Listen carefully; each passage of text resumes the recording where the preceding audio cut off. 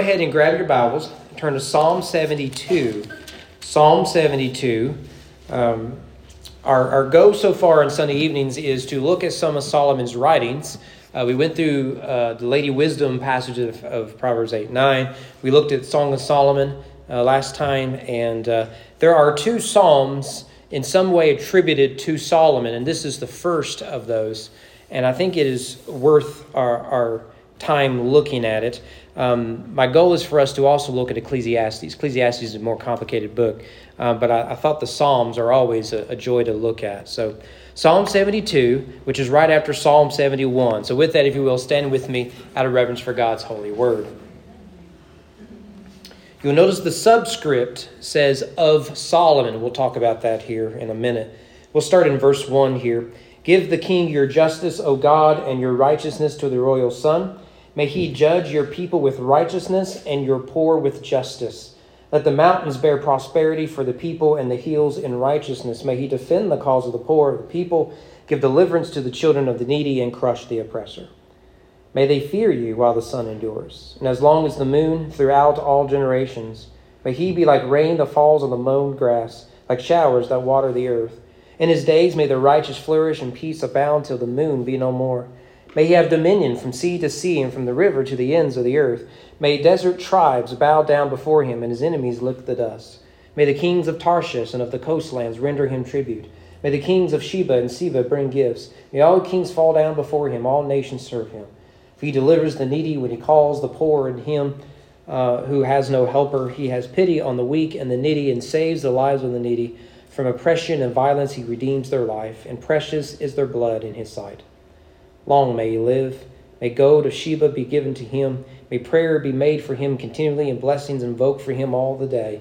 May there be abundance of grain in the land, and on tops of the mountains may it wave. May its fruit be like Lebanon. May people blossom in the cities like the grass of the field. May his name endure forever.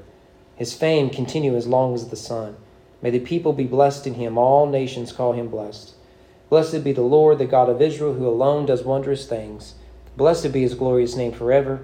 May the whole earth be filled with his glory. Amen and amen. The prayers of David, the son of Jesse, are ended. Let's go to the Lord in prayer. Father, I ask, as we always do, that you would show up in a mighty way, that we would see your work in this passage, for it is pressing for our current situation. So you open up our entire being that we may be more like Jesus, that we too may pray for our civic leaders. And as always, Lord, may I decrease so that you can increase. In the name of your Son we pray. Amen. Seated.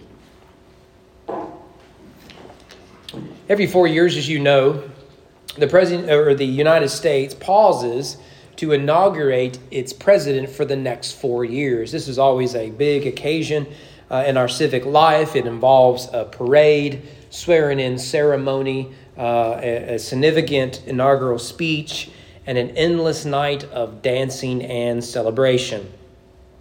The inauguration of our first president, President George Washington, here's a famous painting of that event. It was particularly special because what America was venturing to do was unique in human history. And what America was doing, it had no context, in that America was brand new.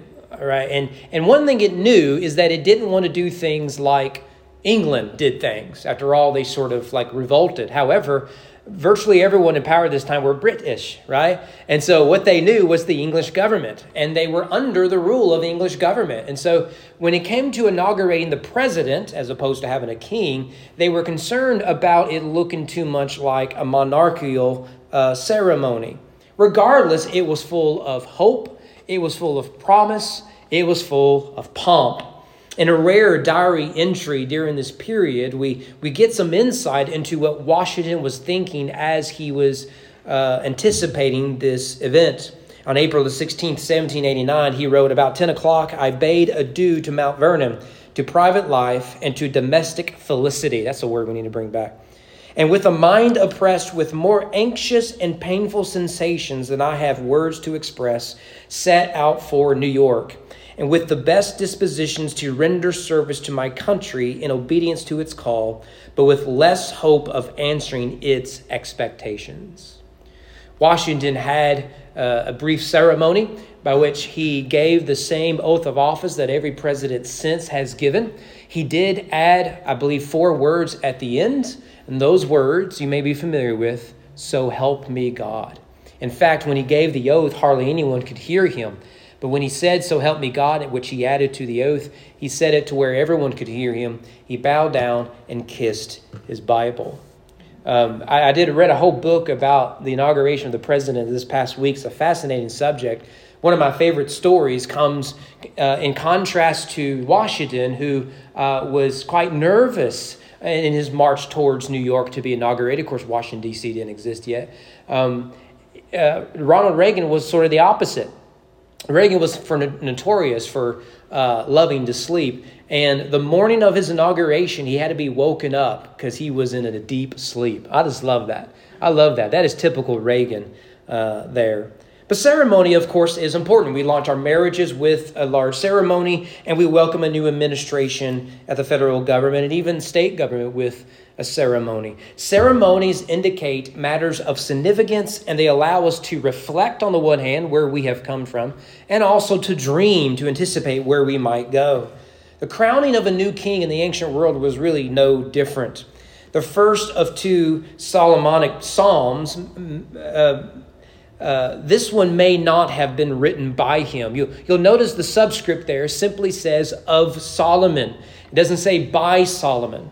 And you'll notice there that there's that end note there at the end. It's verse 20. The prayers of David, the son of Jesse, are ended. And so we don't really know what to do with this psalm. And as some want to put it later on in the life of Israel, one popular option is the rise of Hezekiah, the inaugural ceremony of Hezekiah, the crowning of him. After all, he saw himself as a Solomon-like figure, leading Israel back to a time of righteousness. Some see this as being written by David, as verse 20 might indicate. So David has written a psalm that would have been sang, a prayer that would have been read at the crowning of his heir. And you have options in between. Maybe Solomon did write it for his son. We simply do not know. But clearly, we are to connect this psalm with the rule and reign of David. Regardless, we are certain that this is a royal psalm that would have been in the context of the crowning of a king. And it celebrates while looking hopeful towards the future of this king's reign. And in the end, of course, we see that all of this points to Christ. What is fascinating is that the language is so exaggerated, it can only be fulfilled in Christ. So we keep that in mind as we go through this, that it can only be fulfilled in the Messianic kingdom. And that's where we ultimately want to look. Well, being that this is a prayer as much of a psalm, we are given some insight into what should we pray for? What should we hope for as believers in connection to our government officials? Here's the first one we see in this text, and that is that we are called to pray for justice. Now, we've already said that this is a prayer, right? The first few verses make this, I think, abundantly clear. Give the king your justice, O God. So it's right there in the very beginning that this is a prayer to God, interceding on behalf of their king who is being crowned, that he would, through the king, give justice. The language there in verse 1-3, let the righteousness of God rule through the king is the big idea. In the ancient world, the king was the public face of God, much in the same way that the priest was the religious face of God in the religious life of the nation. And as you can imagine, this is a heavy burden that public figures must carry. The hope was that the king would submit himself to the divine, and as a result, the nation would prosper. And so when kings would serve themselves, the nation would suffer. But when the king would serve the nation, even at the cost of himself, the nation would prosper. This is why to this day we refer to this as public service. It is the Christian ethic that understands that the best leadership is selfless service. Our interests and wants are subservient to those who we lead. But what does it mean to rule with justice in the context of this psalm? Three things to look at. What does it mean to rule with justice? And how are we to pray specifically for the justice of our land? The first is equality. Equality. You'll notice there in verse 2, May he judge your people with righteousness and your poor with justice. Go down to verse 4. May he defend the cause of the poor of the people, give deliverance to the children of the needy, and crush the oppressor. One of the most iconic and popular image of the West is, without a doubt, Lady Wisdom, right? We were familiar with this. She has the scales of justice in one hand, a sword of justice in another. But perhaps most prominent is that Lady Justice is blindfolded. She was inspired by the Roman goddess Justitia. I don't know. I made up that pronunciation. You do the best you can.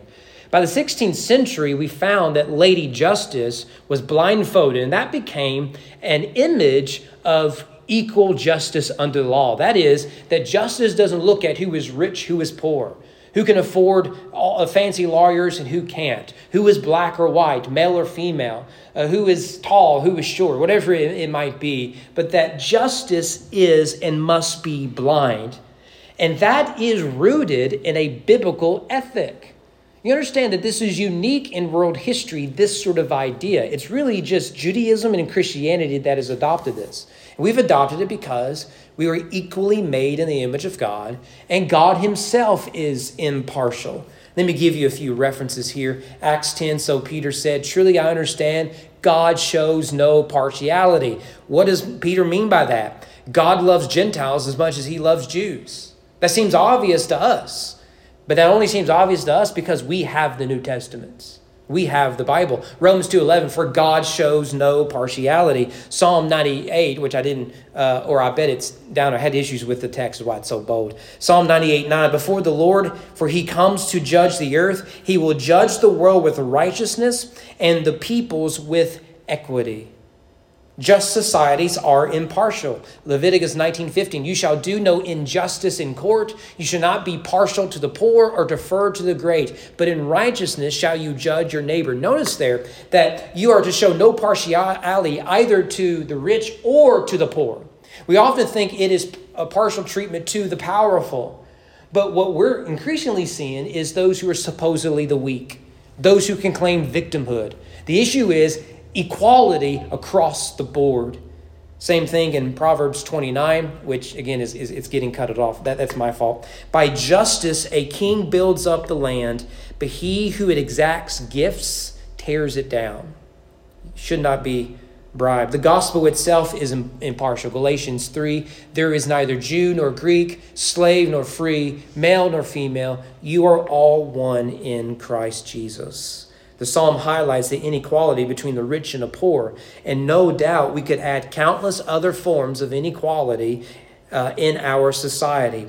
Blind justice, again, is a gift of Christianity. And so if there is to be justice, if the king is to rule justly in a land of justice, there must be an emphasis on equality. The second emphasis here is prosperity. Although, look there in verse 3, let the mountains bear prosperity for the people and the hills in righteousness. And then you can go down to verse 6. May he be like rain that falls on the mown grass, like showers that water the earth. Although it is possible for a nation to prosper economically while dwelling in unrighteousness, long-term prosperity is tied directly to moral faithfulness. That is something we have lost as a nation.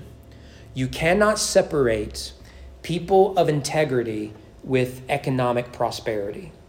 We see this in the Bible. There are periods where Israel prospers economically and prospers in other forms, but it's a short-term benefit. But when you cannot do business with people and trust them, you will not prosper economically. It's really not math, or it's not really rocket science here. Long-term prosperity is tied to a nation's moral integrity and faith. That is made abundantly clear there in verse 3, that the mountains bear prosperity for the people and the hills in righteousness. It's parallelism, that the people would prosper in righteousness. And that comes from the king. Now, it comes from the bottom up, yes. But remember, the king is often a reflection of the people he leads. This is why you'll hear the phrase, and in a democracy, you get exactly what you deserve. Spend all the time you want complaining about your leadership, but it is precisely what it is that we deserve. And we Christians have got to stop thinking that what we are going through is abnormal in America. This is America. It's abnormal to Christianity. We get proverbs like this, Proverbs 14:34, righteousness exalts a nation. Sin is a reproach to any people. Same thing there in chapter 16. It is an abomination to kings to do evil, for the throne is established in righteousness. So a king who leads in justice, a nation that is dominated by justice, will not only practice equality, but they will prosper, not just economically, though that's what we hope for, but really in righteousness. Here's the third one, strength. The language used here in these opening verses might be striking to the American reader. Look at the end of verse 4. We read it earlier. Crush the oppressor, which then opens up in verse 5. May they fear you while the sun endures, as long as the moon throughout all generations. You see there that the crushing the oppressor is tied to oppression is an act of injustice. And so part of prospering in righteousness is you don't tolerate unrighteousness. You don't give voice to oppression, right? And so you crush the oppressor, and that those who oppress, those who are wicked, may fear the king. So we see the role that government plays here. Now, we are squeamish with this sort of language because we have never lived under tyranny. So we take this for granted. We have never feared violent barbarism showing up one day. We haven't really feared that. Like, for example, we debate walls in this country. We debate it, which means I'm not going to tell you this, that, or the other right now. We debate it. You know who didn't debate this? The ancient world. The ancient world is what left oppressors, tyrants, and barbarians outside. To this day, you can visit Hadrian's Wall in England.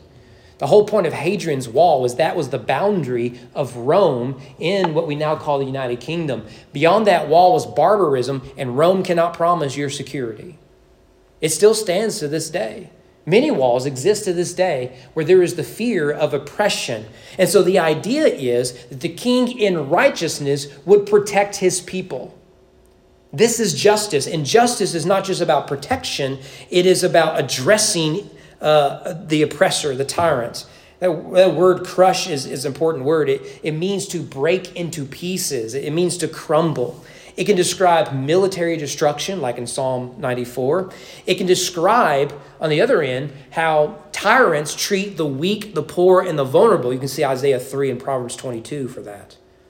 But at the end of the day, what it is that we see here is there cannot be peace, there cannot be justice unless wickedness is addressed. Tolerating criminality or hostile military threats is not good for the people trusting you to keep them safe, right? We get this, right? The government bears responsibility to promote peace, which comes by, in the domestic form, through courts, through police, through all of that. But at the international, with diplomats, with ambassadors, through peace talks, and yes, through military. Like there is the soft arm of justice, there is the strong arm of justice. Look at some of the American images that we have on your quarters, for example. Look at what is in the talons of the bald eagle, a symbol of peace, a symbol of war. The whole point is that we will be strong in the name of justice to protect our people. Well, the ultimate hope of the psalm is given in verse 6. May he be like rain that falls on the mown grass, like showers that water the earth. This is the ultimate hope. This is clearly looking forward to what might become with the reign of the new king. We still do this today. Well, one of the things that I've noticed in politics is if you want to run for office, you need to exaggerate everything. Have you noticed this? Has anyone noticed it with commercials that may be on your telly? You exaggerate yourself, the good guy. You exaggerate your opponent, the bad guy. The gooder you make yourself look, and the badder you make your opponent look, right? Because at the end of the day, we vote based off of fear, right? Let's be honest. Anyways, I don't want to chase that rabbit. But the two examples that came to mind, I'll use a Democrat, I'll use a Republican. You remember the messianic hope of President Obama with hope and change? Right? That was messianic. I remember the halos over his head everywhere in the media. Right? Google it. All right? But he was followed by someone else who had messianic hope. It's going to make America great again. Right? Right? This is what you got here. Let the king who is being crowned, let it be that rain that falls on mown grass. Right? We take mowing grass for granted. That is a sign of wealth. You know why you mow your yard? You have the time to mow it. You have the facilities to mow it. You have the land to mow it. In the ancient world, you know what you did with that spare land? You farmed it, right? You were cutting down trees to build a cabin, right? So to mow a lawn was rare in the ancient world. We didn't really start doing it until the last 150, 200 years here in America. So regardless, at the crowning of the king, the Jews had prayed, and they were called to pray. The king would bring with him justice. Let us do the same. Secondly, we need to pray for peace. Pray for peace. There we go. Pray for peace. Justice secures peace. The psalm rightly understands that a righteous king will promote justice, and as a result will promote peace. He is not tyrannical. He is righteous, right? That's the problem, is often we think, I can protect my people if I just kill everyone else. That's tyranny. If you are tyrannical towards those on the outside, you will eventually become tyrannical to those on the inside. The call here is that of a righteous king who rules in righteousness. I love the language there in verse 7. In his days may the righteous flourish and peace abound till the moon be no more. Isn't that awesome language? Till the moon be no more. When will the moon be no more? It's messianic, isn't it? The end of days, where the sun itself will not be in the new heaven and new earth. There's no need for it. God will be its light. I love that. I'd never read that before. Well, the vision is encapsulated in verses 8 through 11. We don't really have time to go in great detail. What I want us to see is it is a vision of global dominance. And that is a vision of unity. It's an inversion of Babel. So the vision, remember, of Israel is that Israel was to be a new Eden. So as Israel's borders expanded and encompassed more and more land, the people of God would expand with it. Right? This was the vision Adam was given, right? He was put in a garden in the midst of wilderness. As he worked the ground, he expanded the reach of the garden. And so God's presence, glory, his work among his people would encompass the globe. This was Israel's vision, to be a light among the nations. Now, you'll see there, verse 8, I think this is worth mentioning. May he have dominion from sea to sea, from the river, that's the Euphrates River, to the ends of the earth. I love this ad. I don't know if you've ever seen it before, right? Why is dentistry so important? It's because what's wrong with this picture is he's missing eyebrows. Did you notice that? No, you noticed his teeth, didn't you? Right? That's the first thing. We have male, female, young, old. First thing this is a great ad. This is a good ad. This is what ads ought to be. It's creative. It gets to the point, and now I feel like I need to go see a dentist, right? I don't need my eyebrows plucked, right? Because no one's going to notice. I need my teeth fixed, right? Now, the reason I show this is when I read verse 8, my Americanism comes in. Does your Americanism come in? Read it again. I'm reading ESV. May he have dominion from sea to shining sea, right? I read that 1,000 times, and every time I added a word shining in it, right? But you get it, right? This is typical Americanism, right? Because what we mean from sea to shining sea is the Atlantic on the east to the Pacific on the west. The vision that the writer has here is global, right? And you can read the rest of it. You can see down there in verse 10, for example, may the kings of Tarshish on one end and the coastlands on the other render him tribute. Of Sheba to Seba, I think that's a play on words, from one end to another. May all kings, verse 11, bow down before him. All the nations serve him. What's the point here is that there would be global dominance of the king of Israel, not through military might, right? That's important. Because that is what Rome did. That's what Greece did. What Persia, Babylon, and Syria did. The vision here is the ever-expanding work of the Garden of Eden. We saw that actually this morning when it told us from Solomon's kingdom was from this close to Egypt to all the way up over here. And what the writer's trying to tell you is the borders of Israel are expanding. God is among his people. And we all understand in this context, right, and why this is so important, is that mankind is naturally tribal. Now, growing up, we were tribal in America in forms of our sports teams. And the reason we have fun with sports teams is we take them very seriously, but we take them loosely at the same time. That's why we can joke about UK U of L, and you can tell me everything terrible about U of L, and I can turn around and say UK fans are just as bad, and we go home, have fried chicken, and act like nothing happened, right? Sports allowed us to be tribal without being violent and crazy.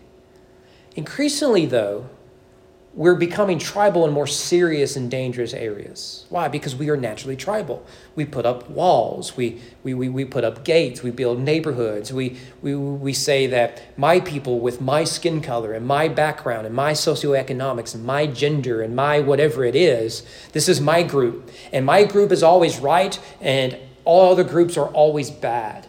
I want you to notice how the left and the right are talking about each other. It is tribal, and Christians cannot engage in that sort of tribalism. It's not good.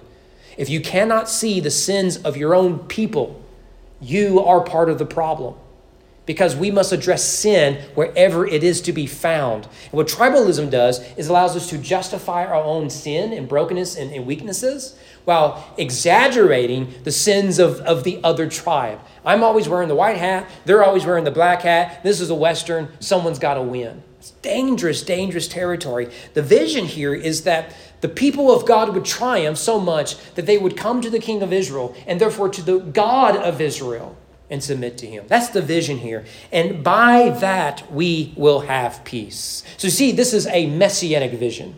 No king of Israel ever accomplishes anything close to this. But the vision is, let the day come when all the nations will lay down their arms and pick up their farming equipment. And we will serve one king who will reign until the moon ends. Well, we must move quickly. Pray for the vulnerable. Pray for the vulnerable. The righteous king rules with justice, secures peace, all the while recognizing the needs of the vulnerable. We've already seen hints of this. I don't want to spend a lot of time on this. Just note the language. In verse 12, he highlights both the needy and the poor. He is one who listens to the needy and he helps the poor. This reminds me of two Proverbs of Solomon. Proverbs 14, whoever oppresses a poor man insults his maker. Isn't that interesting language? But he who is generous to the needy honors him. Proverbs 29:4, if a king faithfully judges the poor, his throne will be established forever. That's significant. By the way, I think conservative Christians need to be concerned. The idea of helping the needy is somehow a liberal call. We really got to guard that. And that's the problem with tribalism. That'll give me enough trouble. Verse 13 highlights the king cares for the weak and the needy. He has pity on the weak and he saves the lives of the needy. Verse 14, he wars against oppression, including the common oppression of government, and values their life. Verse 14 may be worth highlighting. From oppression and violence, he redeems their life, and precious is their blood in his sight. He rules with justice. History is replete with endless examples of how the powerful oppress the poor, take advantage of the vulnerable, and punish the needy. And government is particularly vulnerable to this temptation. Well, let's look finally. We are called to pray for the king. Remember, this whole psalm is a prayer, and it is a prayer to intercede on behalf of the king who is being crowned. And so you're praying for him that he would rule in justice, he would secure peace, he would care for the vulnerable. And so there is the reminder here in the prayer that we would pray regularly for our civic leaders. And I don't want to spend forever on this. I think a lot of it is pretty straightforward. Remember that the task of political leadership is immense. Many of you all know the work I do at the Capitol, and one of the things I've found is the weight on the shoulders of a state leader is overwhelming at times. And it's difficult. And often I think that what we do in the realm of politics is we think, if I were in their shoes, I would do better, until we discover what it's like to be in their shoes. I assure you, you do not want to be in the shoes of political leadership. When we were in Breckinridge County, we had a man elected to county office. And he was the best friend of one of our members, right? And so it was a big deal that this person won. Everyone was excited for, our member's friend, right? And the whole time, our member is going on about how I keep telling him he needs to drop out of this race. Who in the right mind would want this position? And sure enough, he was there when his friend won the election. The results came in. Everyone's happy. He says, before the night was out, people were lining up outside of his house asking him if he could find money in the county budget to pave their driveways. Right? You want that headache on you? I don't think you do. I remember when I interned with a pastor when I was in high school. And we talked a lot about how to protect your time and your family and stuff like that. And he goes, you have no idea how often I get calls from people wanting me to help them get raccoons from out underneath their house. And I've had to say that raccoon will sit until the morning. I'm eating dinner with my family, right? And now, I'd much rather deal with a raccoon than to have endless emails, constant calls, and angry media, and false accusations 24 hours a day. We need to pray for our political leaders. And the Bible is very clear that we are called to do that. And we must pray for the leadership we have and for the leadership we will one day have. One of the things I give as simple advice to young adults and youth is that they should be right now praying for their future spouse. Because they're out there somewhere. Maybe they've already met them. Maybe they haven't. You should be praying for them. And while you're praying for them, pray that you would become the sort of person that they would want to marry. Something good about that. I think we could apply that to government leadership. We would do well to pray for current and future leaders. In November, we will elect every constitutional office in the state of Kentucky. And in 2024, we will be electing our next president. Aren't you excited about that? You thought the election before that was rough, or the election for that was rough, right? But then again, we become tribal. What do you expect? What do you expect but violence in the streets? And we act like the election of a president is everything. What do you expect from pagans who do not have faith in Jesus Christ? If there is no sovereign God, then your sovereign is the one who is sovereign. That's a scary place to be. Scary place to be. Well, while we're praying for that, why don't you start praying for the president in the year 2044? I have no idea what that's going to be like. We are called to pray. And that's the idea of the psalm, whether it was first given with Solomon or whatever it might be. The idea is that the truths found in the psalm would be applied every time there was a new king.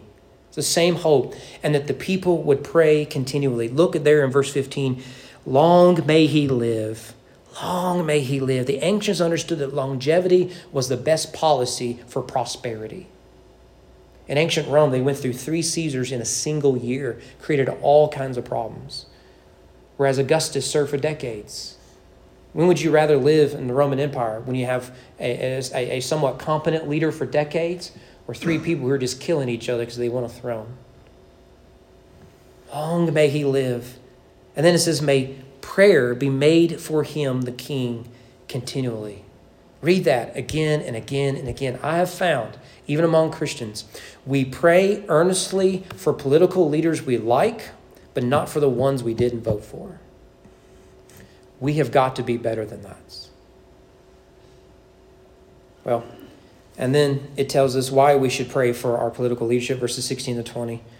Prayer secures abundance, verse 16 and 17, because at the end of the day, all blessing comes from God. And remember, what was the key to prosperity we saw earlier? Righteousness. Righteousness. We do not hope that our civic leaders will bring with them righteousness, but we understand they are a reflection of our nation. So the work of the church is vital here. So we pray for the well-being, the wisdom of our leaders, that we will be blessed. It is possible that God will use the political party and the political leaders of people you did not vote for. And finally, we pray that God is glorified. Right? Verse 18, blessed be the Lord, the God of Israel, who alone does wondrous things. This is the ultimate hope, isn't it? Blessed be his glorious name forever. May the whole earth be filled with his glory. Amen. Amen. It's interesting, isn't it? The prayer is not that the king's glory will fill the earth, but that God, even through the king, will be glorified through the earth. That's a different task, isn't it? That requires a whole lot more humility. And it requires prayer.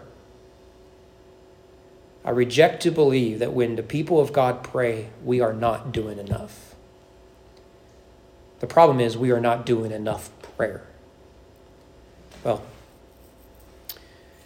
in 1877, President Rutherford B. Hayes was inaugurated as the 19th President of the United States. His inauguration was pretty controversial. The election that brought him on was close. I believe he was one of those who didn't win the popular, but he won electoral. I think he went to the House of Representatives, but you could do your own research on that. In fact, he was officially inaugurated in secret in the presence of then outgoing President Ulysses S. Grant, U.S. Grant. So kind of a controversial thing. But on the day of his inauguration, the ceremony, he did what every president had done since George Washington, is a Bible was presented, and he put his finger on a passage of Scripture, raised his hand, and gave the oath of office. So help me God. One of the clerks of the Supreme Court was the one holding the Bible for him and made note of where his finger fell. Admittedly, I'm assuming this, that he just randomly opened the Bible because the Psalms are right. He's quoting from Psalm 118. It was right in the middle of the Bible. So he opens it up, he just places his finger there randomly and has it, right? But the clerk underlined with a pencil the passage that President Hayes had pointed to and saved it and gave it to his wife. Can I read the passage to you? Do you want to know? Of all the passages in the Bible, what did the new President of the United States? Here it is. Psalm 118:12. Add this to memory. They compass me like bees. They are quenched as the fire of thorns. This is King James. For in the name of Yahweh, the Lord, I will destroy them. I'd pick a better verse, right? Now that's just, what are the chances of something like that? Well, when Mrs. Hayes, the president's wife, discovered the verse that her husband pointed to at his inauguration, she laughed because she said President Hayes was, quote, too kind-hearted to destroy anything. I think there's something good about that, isn't it? I don't know much about the faith of President Hayes. I just found that to be a funny story. But what we need in leadership, what we need in our civic leaders is ones who will rule with justice, who will secure peace, who will look out for the vulnerable.